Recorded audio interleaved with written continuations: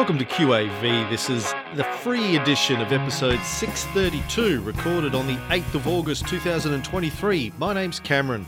If you're new to QAV, this is a little investing podcast that I run with my mate Tony. Tony's been a very successful value investor for about 30 odd years, and he's developed a system for investing that he calls QAV, Quality at Value, investing in good quality companies when you can buy their shares at a discount to their intrinsic value, and that's what we teach on the podcast. In this free edition of the podcast this week, we're going to be talking about Myer's recent results and subsequent collapse. We're going to be talking about NCK, Nick Scali. Tony's going to do a bit of a deep dive. We call it a pulled pork on Nick Scali. And then we've got a question from one of our club members, Marcus, who's going overseas and is talking about how he's liquidated his investments in preparation for that, but he's holding on to baby bunting his old employer. Anyway, we'll get into the show and I'll be back afterwards to explain a little bit more about QAV. Myer can never win with Myer. It's down 14% today. Ooh. I saw this in the ABC not long before we went to air. Myer shares have slumped after it forecast weaker than expected profit for the financial year. The retailer predicts that after-tax profit will come in between 69 to 73 million, up 15 to 21% from a year ago. You would think that's good, but below a forecast of 88.5 million by financial news service Refinitiv. Like, who's listening to Refinitiv? Why are we listening to Refinitiv all of a sudden? You are. Why do they get to decide what should happen? Myer says sales rose 12.5% from the 2022 financial year to 3.6 billion. That's despite deteriorating trading conditions over the first half of 2023. So, seriously, what the hell? Their profits are up, their sales are up, share price is down 14%. Like, give me a break. That's not right. Consensus downgrade. That's one of the things that drives the share market the most is forecasts. And we all know how good forecasts are. And we all know that stockbrokers are inclined to gild the lily with forecasts when they talk to their clients. And as soon as someone comes out and says, yeah, that forecast isn't going to be met, even if they make a lot more money this year than last year, share price drops. And it's kind of a strange thing in the share market, really. A, that you listen to stockbroker forecasts or analyst forecasts, and B, Myer should have been doing a better job of guiding them down if they were meeting with those analysts along the way. To come out with a surprise downgrade's never a good look. And this is confession season for Myer because they don't report in August, they report in September. They announce their results in September, they finish, they ruled their year off in July. So this is a confession, I guess. Yeah. Myer Chief Executive John King said we continue to tightly manage costs, inventory and cash to ensure we have a strong balance sheet as we begin FY24, where we expect the ongoing uncertainty around the macroeconomic environment to persist. I thought he was going to say, you know what, you can all just bite me. That was a bloody good result. Leave me the hell alone. Yeah, they should. But he's trying to be polite, I guess. That's probably why I'm not the chief executive of Myer. Well, John King is pretty experienced. He should have known better than to have a surprise downgrade. He should have been out there a long time before this, guiding the market. He is. Isn't that what he just did? He just guided the market. Yeah, a bit late, though. He would have known about this. Because Myer, interesting thing about Myer is they do more than half of their business in the first half at Christmas time. So something's gone horribly wrong in the second half, which he would have been part of. And knowing as it went, he should have been out there a little bit earlier, I would have thought, letting people know it's good, but it's not as great as the analysts are saying. Like, it's just, this is my experience from like last year with Myer all over again. It's just, it's up 25, 30, 50%, and then you just watch it slide all the way back down to become a real one. Right. No, that's a bugger. Yeah. Well, Tony, speaking of confusing news, I was looking at the ABC before we went to the air. Two stories back to back in the ABC today. The first one is business confidence picks up even though costs rise. The National Australia Bank says business confidence has lifted slightly to be back in positive territory in July. However, it is still low at 2 index points. Business conditions eased 1 point to 10 index points. Trading conditions, employment and profitability were all steady, according to NAB Chief Economist Alan Oster. He says business conditions continued to show resilience in July and have been broadly steady in the past couple of months at above average levels. The very next story says consumer confidence falls. Mhm. Consumer confidence remains deeply in pessimistic territory amid high interest rates, high inflation, and the slowing economy. Westpac and the Melbourne Institute say consumer sentiment dropped 0.4% to 81 in August. Westpac senior economist Matthew Hassan says the Reserve Bank interest rate pauses last month and this month have done little to lift confidence, probably because the RBA has warned that more rate rises may be needed. He says consumers are worried about inflation, including recent fuel and energy price rises, with pressure on family finances and concerns about rates in the economic outlook. Now, call me crazy, call me stupid, but I would have thought if consumer confidence is low, business confidence would also be low, seeing as consumers are the ones that are spending the money on the businesses. And so if consumers are worried, they're not going to spend money and therefore business confidence would be low. But apparently I don't know anything. Yeah, I don't know. I mean, consumers are being driven by interest rates, which I guess businesses too, to a certain extent. I've got no idea why they're different, just speculating. I suspect the talk about recession is lifting and supply chains are opening up and inflation's coming down a little bit. So that's probably stoking business confidence, but mortgage holders, residential mortgage holders are still experiencing a quick rise in interest rates, which would be hurting, is my guess. Well, there you go. I've got a pulled pork to do, Cam. I'm going to do it on Nick Scali, which popped up on the buy list again this week. I think I may have done Nick Scali years ago, or at least in the past, but I'm going to do it again. I think it's a good company. It's worth highlighting. So Nick Scali, the ticker code is NCK.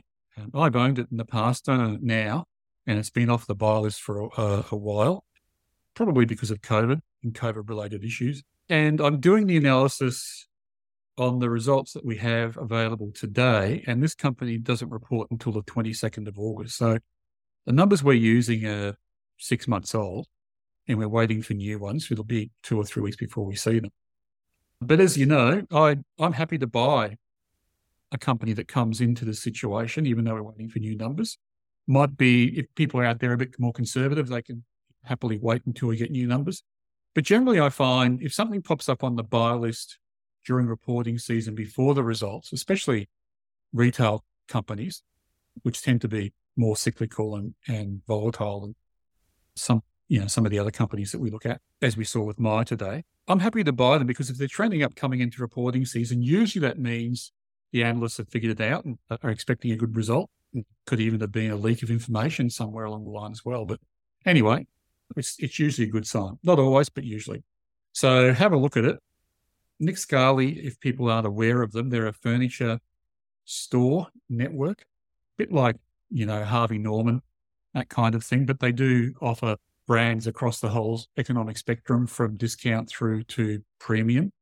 And the big change in their business last year was they acquired a company called Plush, which has boosted sales and profit for them, which has been good for them. Going on their last results, so this is going back to February or March, profit was up from 35 million to 60 million net profit after tax. And I don't have the sales numbers in front of me, but sales were also up something similar. So big boost to profit from acquiring Plush, throwing off lots of cash flow, which we like, and they're paying down the debt that they took on to make that acquisition. So working well for them. They said in that profit result that they were able to extract the $20 million a year in synergies from the two brands, and that they've done a lot of work to bring Plush into line with the practices and processes that Nick Scali used. So they've transitioned to Nick Scali's point of sale, and they've adopted, the policies and procedures in terms of drop shipping, because a lot of Nick Scali's business is you go in, pick a sofa or a bed that you like, and then they deliver it to you in 12 weeks' time and they manufacture it overseas. So they have a very streamlined manufacturing process. Business is interesting. It's been around for as long as I have, 60 years ago. It was started in Sydney, and they largely import. I think they might import all their furniture, as I said, via a drop ship method. They have currently 107 stores in Australia and New Zealand. They called out in the last results that they thought that they could get up to 180 stores. So there's still plenty of room to grow in the ANZ market without cannibalising the current offerings. And they also now have an online presence, which is increasing as well. So looks like there's a fair bit of growth available for this company. The big thing I like about Nick Scali as well is that it does have an owner, founder, still running the business, a guy called Anthony Scali. So not the Nick of the name, who I think was their father, but the son, Anthony. And he's a director holding about 14% of the shares. And I remember maybe a few years ago now, he went and bought out his siblings. So it's just him, and he's been running the business for a long time, probably working it with his father, and still holds 14%. So it's one of those stories of owner-founders doing well and focusing on the process that got them to where they are. So that's good. Numbers, the ADT for this stock is 1.847 million per day. So will be big enough, I think, for most of our listeners. I'm doing the analysis of the price at $10.67, which is less than the consensus target. At that price, the stock is yielding just over 7%. So that's a tick from us because it's above the mortgage rate. Stock Doctor Financial Health is strong and steady. I'll just call out the ROE for this company. I don't focus it on the checklist, but it's high for this company. I know some people do. It's nearly 73%, which is huge. The PE for this company is 8, which is, probably getting up there for a QAV stock, but it is the lowest of the last 6 halves. So it gets a tick from us for that. Prop CAF, likewise, is 6.27 times. So it's getting up towards our 7 ceiling. So this company is starting to get a bit expensive for us, but it's just sneaking in at the moment. IV1 is $6.79, so the share price is above that, but it's just below IV2, which is $11.82, so we score it for that. Can't score it for book value. Its book plus 30 is only $2.69, and I think the reason for that is it's carrying lots of intangible assets, which is the goodwill from the Plush acquisition, so that's on the balance sheet at the moment, affecting the book value, and NTA even worse. Forecast, interestingly enough, the consensus forecast earnings per share for this company is a drop of 10%. Nothing I could see in any of the announcements from the company sort of supported that, so I'm not sure where that number's coming from. But certainly, with the increases we saw from the Plush acquisition, I'm not sure. There might be a surprise on the upside. I'll leave it at that. I'm not sure that's going to hold. But anyway, it gets a -1 score for decreasing EPS in our checklist. It is a new 3-point trend upturn, so it's just come back on the buy list. It does have consistently increasing equity, which is always a good sign. And all in all, the quality is 14 out of 16, or 88%, and the QAB score is 0.14. So not near the top, above the bottom, and possibly if it keeps going the way it's going, it might fall off the buy list if the price increases too much further. I mean, it is a discretionary retail stock, so we have lots of discretionary retail stocks on our buy list at the moment. Supercheap, AX1, Accent One, I think it is the shoe company, et cetera, and their sales have been hit by discretionary spending drying up because of interest rates rising. So they are back on our buy list, but there will come a day when they turn around and become buys again. And this looks like it's the case for Nick Scali. Risks are obviously interest rates. If they do stay where they are or even increase, that could eventually hurt sales. But I also think too, there's a lot of talk around in the financial press at the moment about housing construction shortfalls and problems, and prices going up and builders not being able to renegotiate fixed price contracts or cancelling them rather than renegotiate them. And one of the key drivers of people buying furniture is moving house. It might be a difficulty that they face in the near future, but their risks, we'll see what happens when they announce their results. But at the moment, I think it's a buy and people could have a look at it and do their own research. Did you know that Nick Scali is still alive? No, I didn't.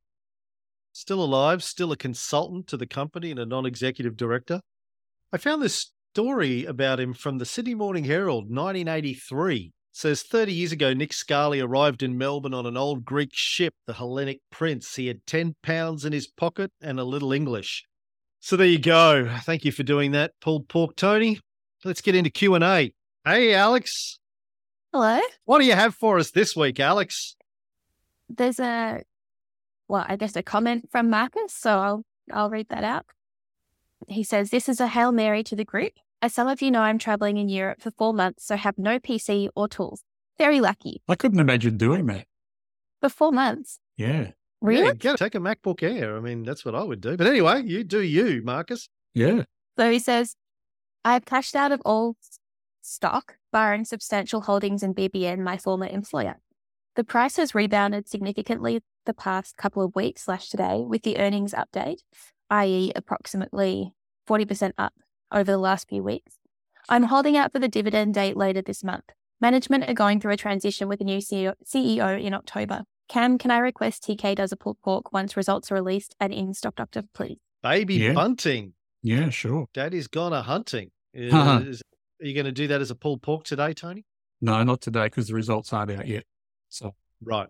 I'm going to follow the request and do it. I think it'll be next week, but it may be the week after. I looked up Baby Bunting's date of announcing their profits. It's 11th of August, which is only a few days away. So hopefully it'll be in Stock Doctor by next week and I can do it pulled pork then. But I got to say, I hope John hasn't gone yet because if you look up Baby Bunting Marcus, on the bread later, it's a sell. Really? Not sure the results are going to help, but we'll see. Well, the share price has gone up a lot lately, but yeah, not enough to get it out of a sell, huh? No, it's been a falling knife for a while now. And as John alluded to, there's a transition of MD, so that's fine. In fact, the guy who's leaving, Matt Spence, used to work at Shell, but he was coming in as I was going. So interesting. And also, too, I used to work at Coles Mine with the chairman, a guy called Gary Kent. So my alumni are doing well. Baby Bunting. Well, it looks like it's nearly back above the sell line, actually. It's been quite a ways below it, but if it keeps nudging up, it'll be back over it. So maybe by the time Marcus gets back, it won't be a sell anymore. Maybe they were gifted to him as part of an options program or something. Reminds me of, I forget now the name of the author. It might have been Oscar Wilde. Jumps on a steamship from London to New York, and before he leaves London, he's finished the book and given it to the publisher. Gets to New York, doesn't know what's going on for the last 3 weeks while he's been, and he sends a one-character telegram back to his publisher, and it's a question mark. And then the publisher sends a one-character telegram back to him. It's an exclamation mark. Well, is that a good thing or a bad thing? I wouldn't be sure. Yeah, no, I think it's a good thing. But great story about being away and cut off from things anyway. Yeah. Well, maybe that's what Marcus is doing. Maybe he's taking a slow boat to Europe. Yeah, was it Mark? Was it? Sorry, I call him Marcus. Sorry, I called you John. Marcus, John. He can't hear it. He's without any sort of connectivity in Europe, in the far-flung reaches of deepest, darkest Europe. For 4 months Yeah. with no PC. Wow, that's hardcore. Sure, it'll be very relaxing, Marcus. Enjoy yourself. Well, thank you, Alex. All right, Thank you. See you later. Thanks. And that's the end of the free episode of QAV for this week. If you're a new listener, I just should let you know how this works. So we have a free episode every week, runs for about half an hour. We have a premium episode also every week. It goes for another 30 to 60 minutes, depending on how many questions we get. It's where Tony answers questions from our club members. If you want to check out the premium episodes and all the other benefits of being a QAV club member, which is access to the checklist and the Bible and the private Facebook groups and the other comms channels that we have, invites to the dinners, Zoom calls, etc., etc., sign up for the 2-week free trial and check all that stuff out. You can do that at qavpodcast.com.au. Look for the free trial button there. And if you like the idea of value investing QAV style, but don't feel like you have the time or resources to learn how to do QAV for yourself, think about signing up for QAV Lite. That's our relatively new service where we send you the stock tips every week. And then we also monitor those stocks in a portfolio. And if they become a sell, we email our QAV Lite members and tell them that it's time to sell that stock and what to replace it with. Check that out too. It's sort of a low effort way of doing QAV. Still better if you know how to do it yourself, I think, because Tony could get hit by a bus and then where are you? But while he's not, we can do this. So check that out, qavpodcast.com.au/light, LIGHT. If you don't want to sign up to any of those, just keep listening to the free episode. And if you have any questions, shoot me an email. You'll find that on our website too. All right, have a great week and good luck with your investing. The QAV podcast is a production of Spacecraft Publishing Proprietary Limited, authorised representative of AFSL 520442, AFS representative number 0012922718. Please don't make any investment decisions based solely on listening to this podcast. This is presented as general advice only, not personal financial advice. We don't know your personal financial circumstances. Please see a financial planner before making any investing decisions.